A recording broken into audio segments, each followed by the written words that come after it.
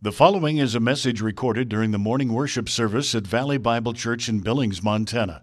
For more information, please visit our website at vbcmt.org. We live in a day of incredible change.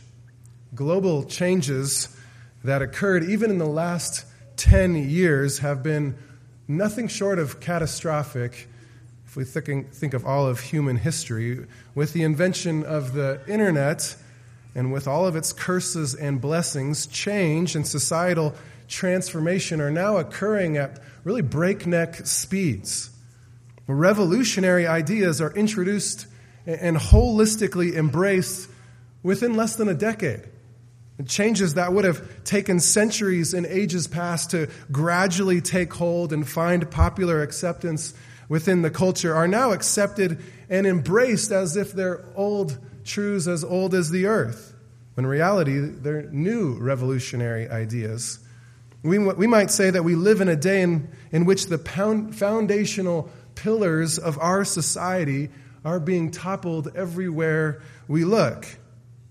Things that were once considered to be heinous sins within the American culture are now widely accepted and praised as moral virtues.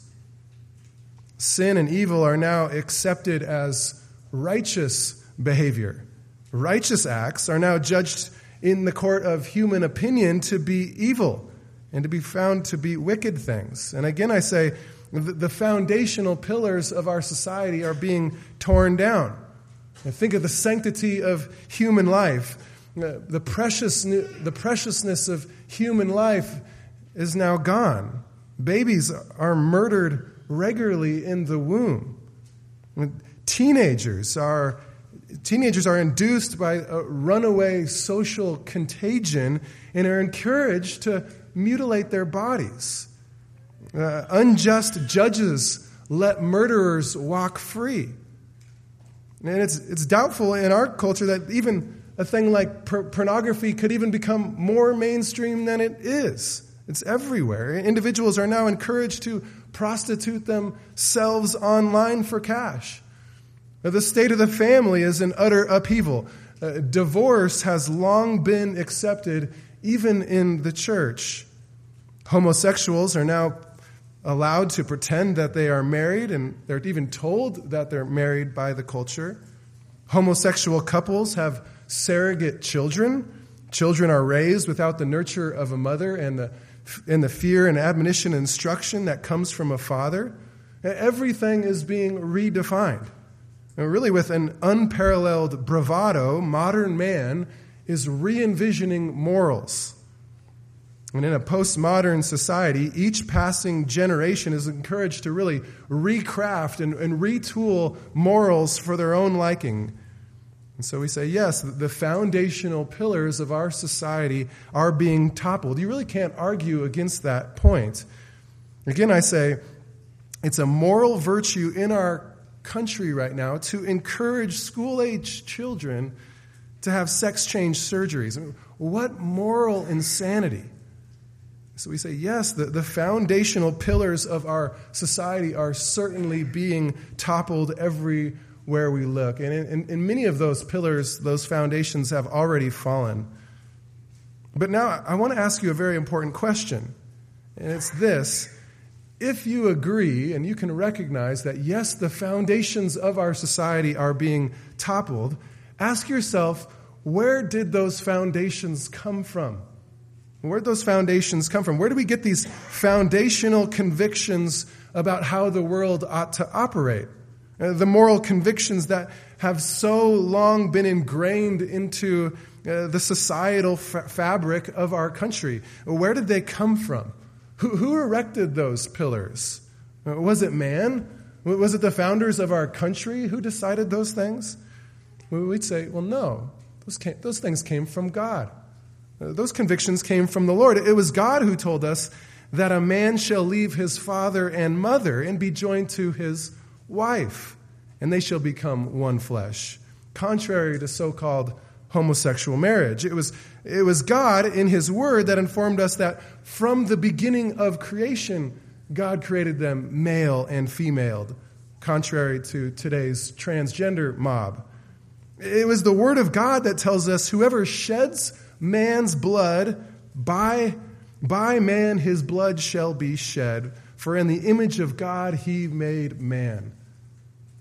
So if you've just been hearing those things, I just quoted 3 verses, one from the New Testament and 2 from the Old Testament. Yes, that last one, Genesis 9:6, is clearly in the Old Testament. Genesis, whoever sheds man's blood, by man his blood shall be shed, for in the image of God he made man. Genesis 9:6. So this verse tells us how we ought to think about murder today and how we should even punish murderers today. Now here, at this point, many Christians will object. And they'll say, well, that's the Old Testament. That's the Old Testament. We're not under the Old Testament. We're under the New Testament. The Old Testament is no longer applicable to us. And if you think that way, let me just tell you that you've been misinformed and misled. You know 2 Timothy 3:16 and 17. I regularly quote these verses to you. It says, all Scripture is inspired by God and profitable for teaching, for reproof, for correction, for training in righteousness, so that the man of God may be equipped for every good work. And again, I just want to stress, all Scripture, which would certainly include the Old Testament, was meant to train us for righteousness, to equip us how to live. The Old Testament teaches us about what is righteous. It teaches us about what is evil, just like the New Testament. In a similar passage to 2 Timothy 3, there's a passage in 1 Corinthians 10 where the Apostle Paul, after reviewing some of the moral failings of Israel in the past, wrote this in 1 Corinthians 10:11. He says, now these things that happened to ancient Israel, they happened to them as an example, and they were written for our instruction, upon whom the ends of the world have come, or the ends of the ages have come. Did you catch that? He says, the Old Testament was written for our instruction, to teach us, for our instruction today. For those who live at the end of the ages, that would be us. And you might say, okay, well, yes, the Old Testament is certainly beneficial for us to read and understand and to learn from. But you might say, but we're not under the Old Testament law. And it's at that point I think we need to think very carefully. What do we mean when we say we're not under the law? I know Romans 6:14 says we're no longer under law, but under grace. But I don't think that verse means what we typically think it means, or at least as it is commonly believed today or presented to mean today. Now, let me state to you what I believe to be the Christian's relation to the law. The Bible is clear that keeping the law will not save anyone. You cannot be saved by doing good things, by keeping the law. That's incredibly clear in Scripture. We're saved by grace. You cannot be justified or saved by keeping the law. Furthermore, the Mosaic law code revealed beginning in Exodus 20 was given to Israel. That was Israel's law. The Mosaic law had some specific instructions for how Israel as a nation was to live in their land as God's set-apart people, this theocratic nation. But as far as I know, none of us here are Israelites. We are not Jews in that sense. Perhaps some of you are, but not that I'm aware of. Therefore, as non-Jews, as Gentiles, we are not under that Mosaic law code. However, this does not mean that we have no law from God. We need to be very clear about this. We have a law from God. We're not under the Mosaic law code, that's true, but we are under the moral framework, the pattern of righteousness that we find throughout all of the Bible. It's outlined in all of the Bible, generally speaking. We are under God's standard of righteousness. Now, I might prefer to call that the law of God. We are under the law of God. And the law of God finds expression in the Mosaic law code, but it also finds expression outside of the Mosaic law code. For example, just think of the 6th commandment for a moment. It's found in the Decalogue, or the 10 Commandments, which is a summary of the Mosaic law. It is, you shall not murder. Exodus 20, verse 6. So this law is, of course, not only applicable to Israel, this prohibition against murdering is applicable in every age of human life. Clear back to Genesis. Again, think of the words that God said in Genesis 9:6. Whoever sheds man's blood, by man his blood shall be shed, for he is made in the image of God. So that verse, that law, was given long before Abraham, long before the nation of Israel ever existed, long before Moses. That's Genesis 9:6. And therefore, Genesis 9:6 doesn't have anything to do with Israel, directly speaking. It has to do with all of us. All of us. We should not murder. And if someone does murder, they should receive a just penalty. So Genesis 9:6 is morally binding upon us as Americans, meaning that God will hold us to that standard. God will one day judge us by Genesis 9:6. And it is morally binding not only on us as Americans, but upon every human on the planet. Murder is wrong everywhere. There's not a culture on the earth where murder is not evil and morally condemned by God. Genesis 9:6 is morally binding upon us. That's true of us, and it's true of those living, for say, under the oppressive rule of North Korea's dictator Kim Jong-un. There, it is also wrong to murder. Murder is evil everywhere, and murder is evil because God said it was. God said it was. It's part of God's moral law, or maybe we just might say his unchanging moral framework. We just might, again, call it the law of God. And now I know I'm tackling here a huge subject, a subject upon which there's much confusion today in the church.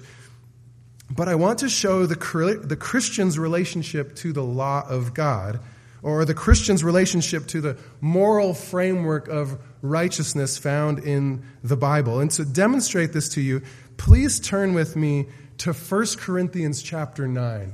I'd love it if you have a Bible with you this morning. I want to show you this very important passage, 1 Corinthians chapter 9.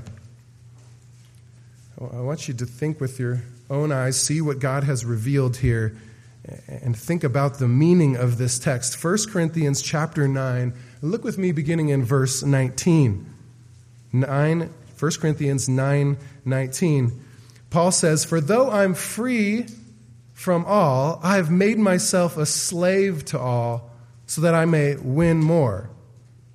Paul is saying here he's made himself a slave. He's made himself a servant of others so that he might win them to Christ. By this he means that he's willing to adapt the customs of whatever people he's witnessing to so that those customs will not become a hindrance to the gospel. He's willing to become a servant and a slave to all. He explains more in the next two verses. Look at verse 20.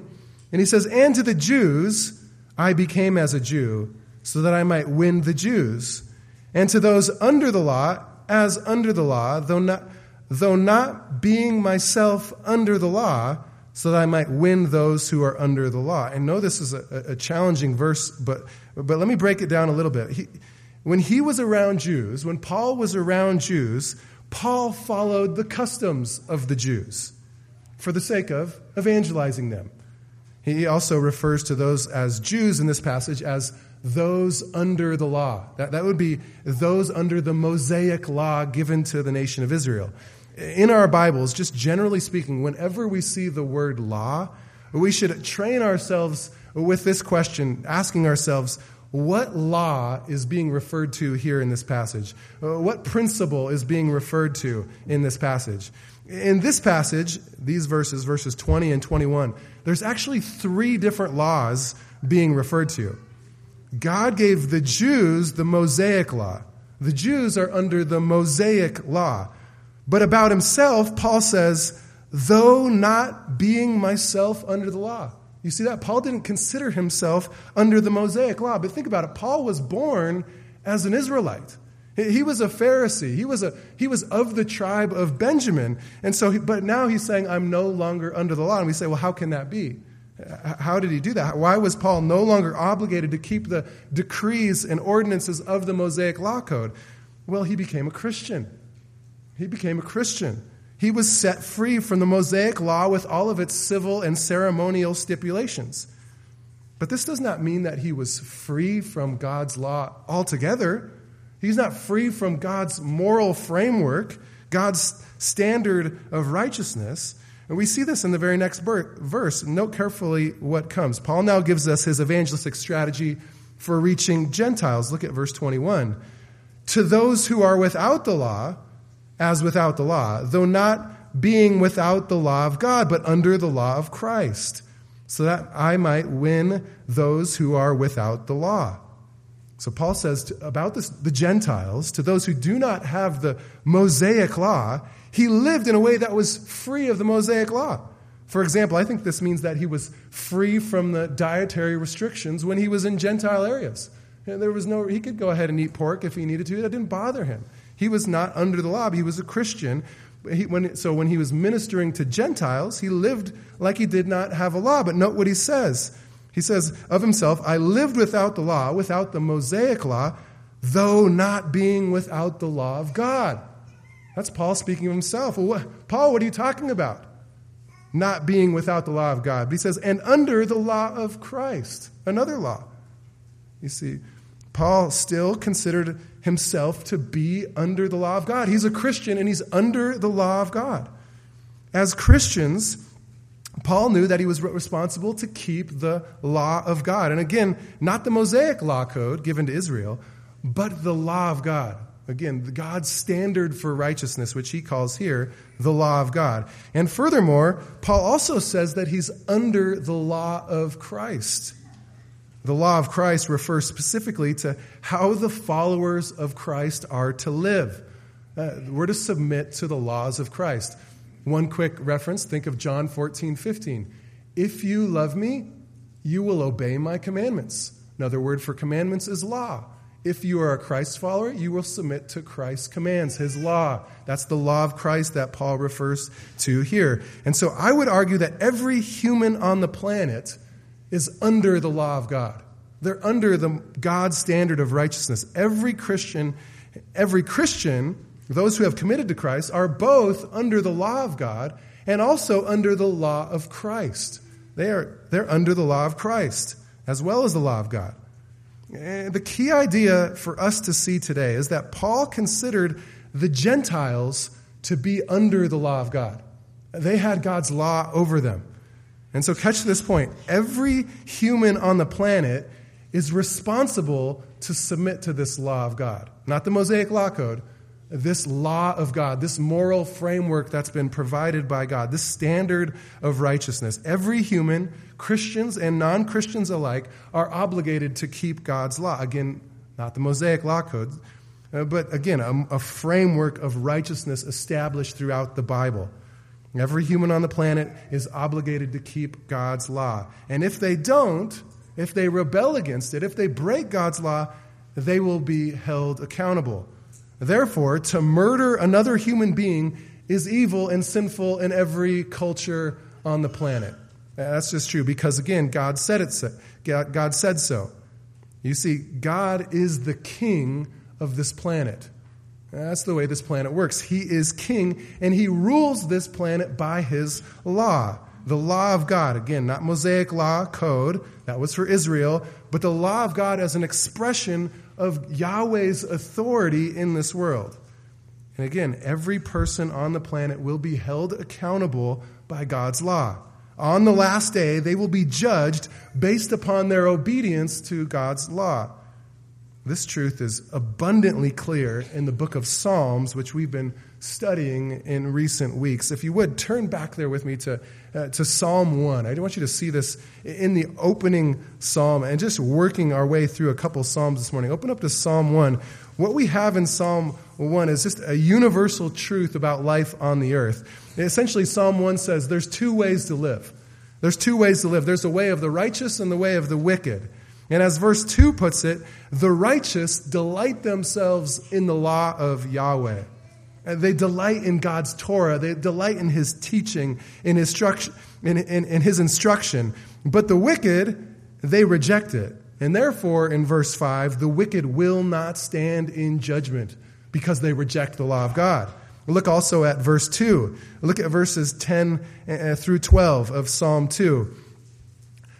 So now, O kings, show insight. Take warning, O judges of the earth. Serve Yahweh with fear and rejoice with trembling. Kiss the Son, lest he become angry and you perish in the way, for his wrath may soon be kindled. How blessed are all those who take refuge in him.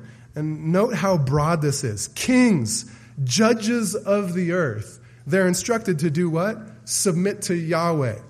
And Yahweh's anointed, that would be Messiah Jesus. Submit to him or you will soon suffer wrath. Again, that's true of every king on the planet, every judge, every president. They must submit to God. They must submit to Jesus by surrendering to God's law. And if they do not do so, they'll be held accountable. But what do the kings of the earth do? Well, they do what verses 2 and 3 depict. Look back at Psalm 2, verses 2 and 3. The kings of the earth take their stand, and the rulers take counsel together against Yahweh and against his anointed, saying, let us tear their fetters apart, and let us cast their cords from us.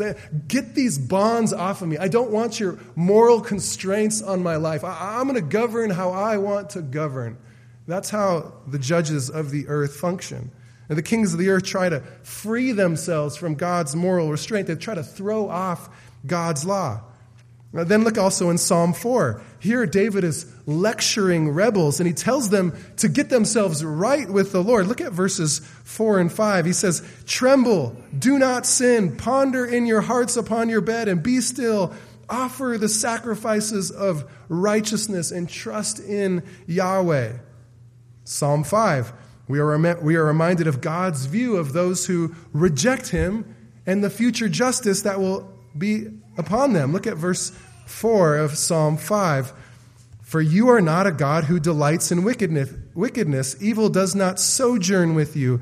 The boastful shall not stand before your eyes. You hate all workers of iniquity. Verse 6. You destroy those who speak falsehood. Yahweh abhors the man of bloodshed and deceit. This is what God thinks about wicked and those who rebel against him. Note what man must do in Psalm 7. Here's what every man must do on the planet. Look at Psalm 7, verse 12. If a man does not repent, God will sharpen his sword. He has bent his bow and prepared it. He's also prepared for himself deadly weapons. He makes his arrows fiery shafts. This is a threat. You need to repent or you will suffer God's wrath. Psalm 9 speaks of the justice by which God will judge the earth. Look at Psalm 9, verses 7 and 8. It says, Yahweh abides forever. He's established his throne for judgment, and he will judge the world in righteousness. He'll judge everyone in righteousness. He will render justice for the peoples with equity. And we say, well, why can God judge like this? Well, Psalm 10 really, I think, informs us. Look at Psalm 10, verse 16. It's the first half of the verse. Look what it says. Yahweh is king forever and ever. Yahweh is king. He's always been king, and he'll always be king. He's king forever and ever. And I just wonder, do you believe that? Do you believe that Yahweh is king forever and ever? Are you in submission to Yahweh as king? God has always been king. He will always be king of the universe. But think about it for a moment. As the great king of the universe, as the great judge of all things, how does God rule as king? We would know he's not actively enforcing submission to his law. He allows people to rebel on the planet. He lets them express their rebellion against him. He's not actively forcing compliance to his moral standards. He lets men rebel. But nonetheless, he is the king, and he rules by giving a law, and then he holds men accountable by judging them in the end. So in this life, the wicked can reject God all their life, but in the end, they will bow their knee before the Lord, and Yahweh will punish them for their rebellion against God and his word.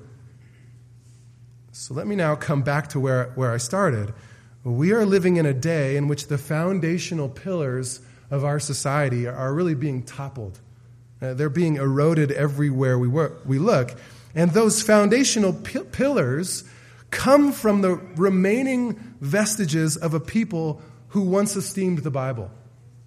They come from a people who understood the obligation among mankind to submit to God's law. They were a people who understood the responsibility to submit to this moral framework given to us by God. You see, the founders of our country, those who were Christians and others who were not, still nonetheless regularly quoted from the book of Deuteronomy. They thought about God's revelation in relation to how they should lead this country and govern. But today, in this sea of postmodern thought that we live in, with the church who's lost her voice and who's really lost her grip on the Bible and doesn't understand the Bible, now these foundational pillars are toppling everywhere, and our culture is increasingly turning away from God and the law of God altogether. Certainly, they'll be held accountable for this religious departure from the truth, but really, here's the question for the day. When these foundations are coming down, what should the people of God do? As you survey the culture and just see this moral insanity everywhere, and you see these pillars of society that we once all believed now just coming down, what should we do? Really, I think like never before since the founding of our nation, the debauchery today that is openly celebrated is just at an all-time high. Sin and rebellion against God are just openly flaunted in the streets. And the question of the hour becomes, what are we to do? As God's people, what should we do? I think Christians in our country and many other countries are asking this very question. I would say it is the question of the day. And amazingly, God has given us an answer. He has left his answer right under our nose in a little-known psalm, Psalm 11. And in studying this short psalm this past week, these 7 verses, I was just shocked and amazed at how applicable these words are for this very hour. Let me tell you, if you are at all frightened and worried about the state of our country, and I'll tell you that I'm there at times, sinfully I think I'm there at times, but if for worried saints like myself, we need Psalm 11. And so please look at it with me in your Bible. Please turn there if you're not already. Let's read it together this morning. Just as a note, I chose this morning to preach out of the Legacy Standard Bible. There was just a few different translation things that I felt were preferable in the LSB over the New American Standard, which I typically preach from. But follow along with me as I read Psalm 11, verses 1 through 7. Please look in your own Bible. In Yahweh I take refuge. How can you say to my soul, flee as a bird to your mountain? For behold, the wicked bend the bow. They make ready their arrow upon the string to shoot in darkness at the upright in heart. If the foundations are destroyed, what can the righteous do? Yahweh is in his holy temple. Yahweh's throne is in heaven. His eyes behold, his eyelids test the sons of men. Yahweh tests the righteous, but the wicked and the one who loves violence, his soul hates. May he rain snares upon the wicked. Fire and brimstone and burning wind will be the portion of their cup. For Yahweh is righteous. He loves righteousness, and the upright will behold his face. In this psalm, David gives us the answer before he even gives us the problem. Look at the opening line that really sets up the rest of the psalm. In Yahweh, I take refuge.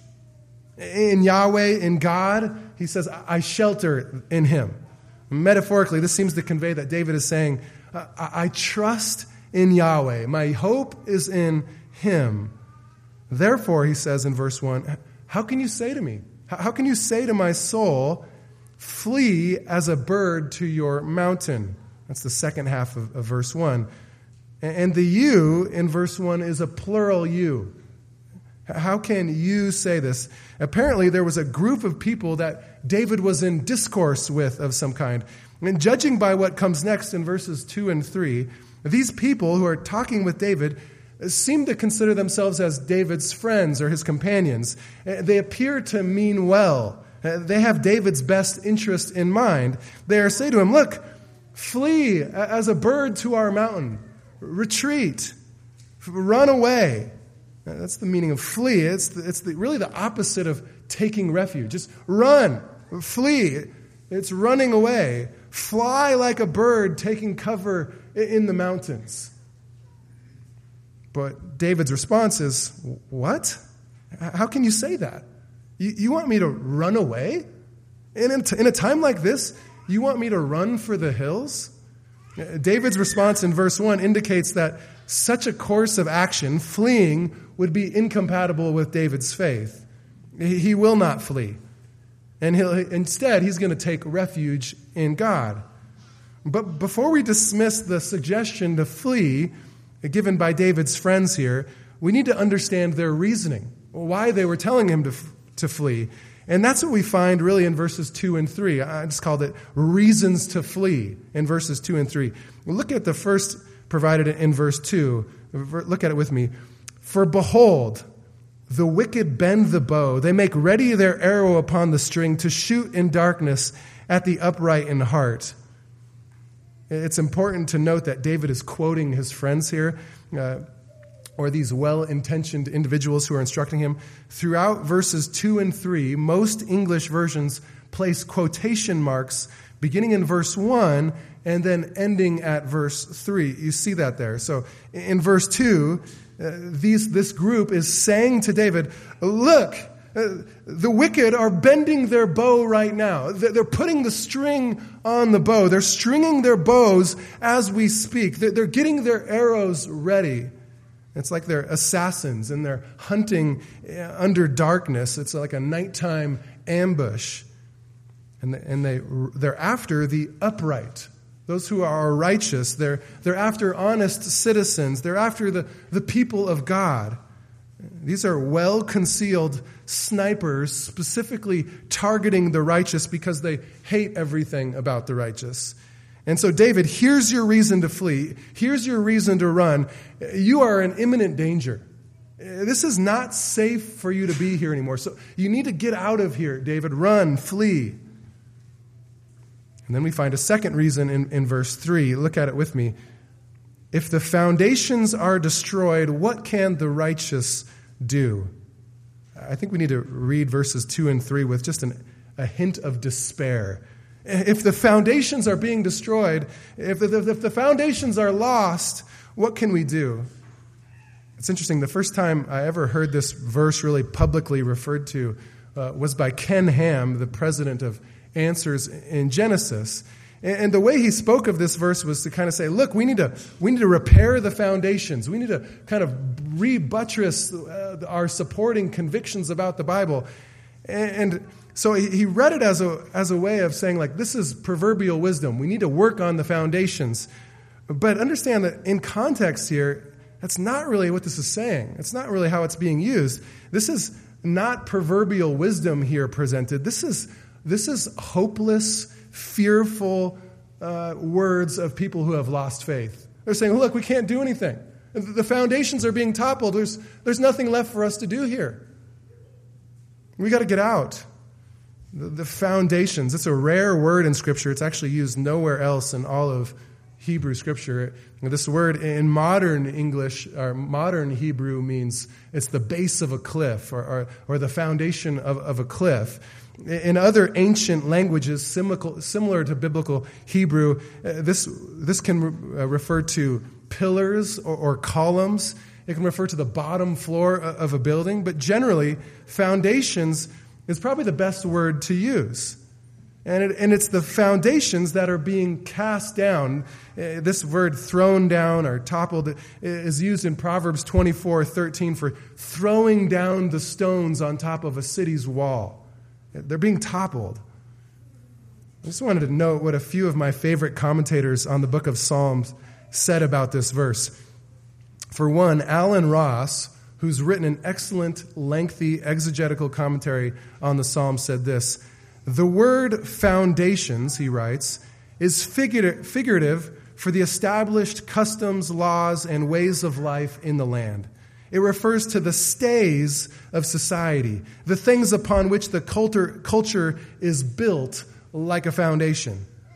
Or Dr. William Barrick, a longtime professor at the Master's University and Seminary, said this about this word foundations. He says, by the word foundation, David refers to established institutions of the community, including social and civil order, end quote. Or one other one, commentator Stuart Perrone noted that the foundations or pillars of the society could refer to principal persons in society, magistrates and leaders, or to the principles of law and order that were now being subverted.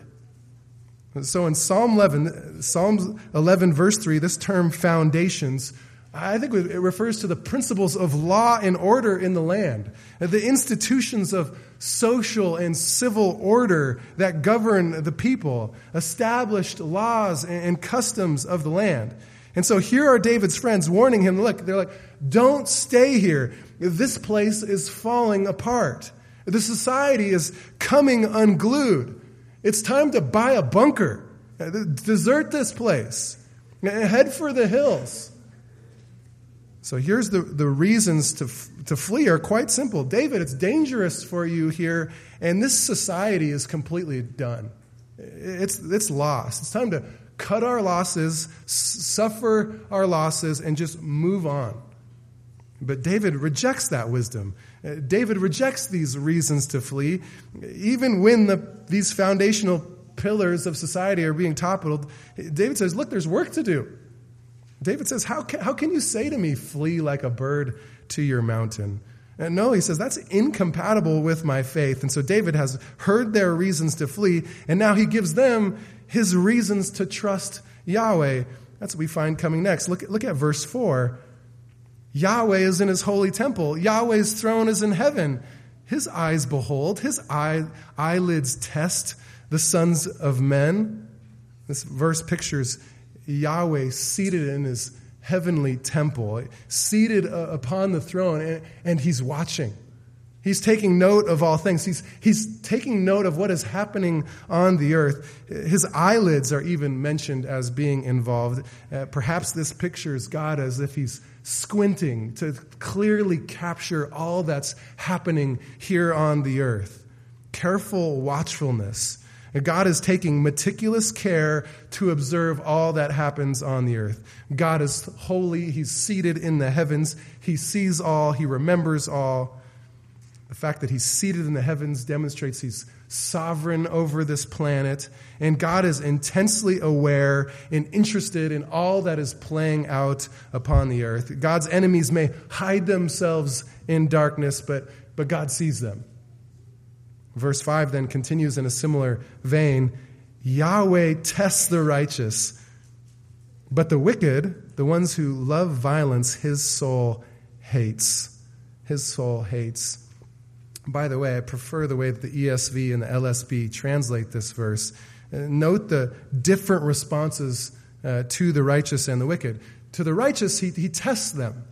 He tests them. In other words, he proves the righteous by testing them. He tests them to develop them and to check the integrity of them and their faith, testing them to help them grow in their faith. He brings challenges and trials into the lives of the righteous so that their faith would be tested. He tests them to demonstrate that their faith is pure. This truth is echoed again and again in the New Testament. 1 Peter, think of James chapter 1, verses 2 through 4, well-known words. Consider it all joy, my brethren, when you encounter various trials, knowing that the testing of your faith produces endurance. And let endurance have its perfect result so that you may be perfect, complete, and lacking in nothing. So God brings trials into our life to test us, to test our faith. So those who are truly of God, who are truly in Christ, their faith is tested by trials and hardships. But you see, when trials become too much and temptations become overpowering, and then people go out and leave Christ and defect, those trials, those temptations expose false faith. False faith is found out when trials occur oftentimes.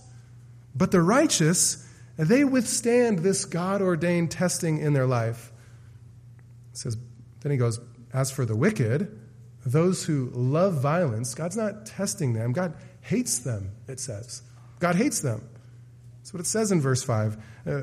For the wicked, they're only just repudiated by God. It's only rejection, and it's just a warning of judgment. Then in Psalm 6, we find a note of imprecatory prayer, we might call it. Look at verse 6 with me. May he rain snares upon the wicked, fire and brimstone and burning wind will be the portion of their cup. Obviously, to rain snares, to rain traps upon someone's head is using metaphorical language, but David prays that God will catch them in their evil, trip them up in their evil. And he also prays, give them fire, give them brimstone, give them burning wind. And he says, may that be their portion in this life. May that be their cup or their lot. May that just describe them. And it seems that here David is referring to the reality of future judgment, fiery judgment. We say the reality of future in hell. He's asking God to bring these things upon the wicked. David knows that judgment is destined to come upon the wicked, so he requests it even now. He prays for what God has promised to give, which is a normal pattern of true prayer. Oftentimes in prayer, in the Bible, we see when a promise is really taken up and considered, and then that promise is pressed into a prayer request. We ask for the things that God has promised to give. We pray things like, may your kingdom come, knowing that one day the kingdom will come. So we pray for it. He's promised to give it, so we pray for it now. It seems that's what he's doing in verse 6. He's bring justice upon them. Hold them accountable. And then he closes with verse 7, really a wonderful verse. For Yahweh is righteous. He loves righteousness, and the upright will behold his face. So God is righteous. That describes God. His character is upright, morally pure. As 1 John says, in him there's no darkness at all. He's a righteous judge, and therefore he loves righteous deeds. He loves righteousness. And so he loves when his people do what is right. He loves when they obey him. So Christian, understand that whenever you do what God commands you to do, when you do what is right and honoring to the Lord, God loves it. He loves it, and it pleases him when you do so. God loves righteousness, and furthermore, it is the righteous, the upright, who will behold his face. Behold his face seems to be a reference to the future communion with God himself. Really, the greatest victory for the righteous is yet to come, beholding the face of God. We find something similar in Psalm 17, verse 15. Let me read it to you. David there says, as for me, I shall behold your face in righteousness. I will be satisfied with your likeness when I awake. Seeming the picture when he kind of graduates into glory. Job expressed the same hope when he said in Job 19:26, even after my skin is destroyed, yet from my flesh I will see God. In the Sermon on the Mount, Jesus said, blessed are the pure in heart, for they shall see God. So instead of fleeing, instead of running away, instead of sort of faltering in his faith, rather than being overcome by fear, David says, no, I'm going to take refuge in God. I'm going to trust him. And then he says, here's why. Because Yahweh is holy. He's going to hold everyone morally accountable. He's the judge who forgets nothing. The righteous, he tests for sure with trials, but the wicked, they will suffer a fiery eternity. But the upright, they will behold God's face. They will commune with him. For Yahweh is righteous. He loves righteousness, and the upright will behold his face. So he says, no, I'm not fleeing to your mountain. I know that the stakes are high. I know that the society is coming unraveled, but my God is sovereign. I'm going to trust in him. Justice will be meted out soon enough. So when the foundations of the society are being toppled, the answer is to trust God.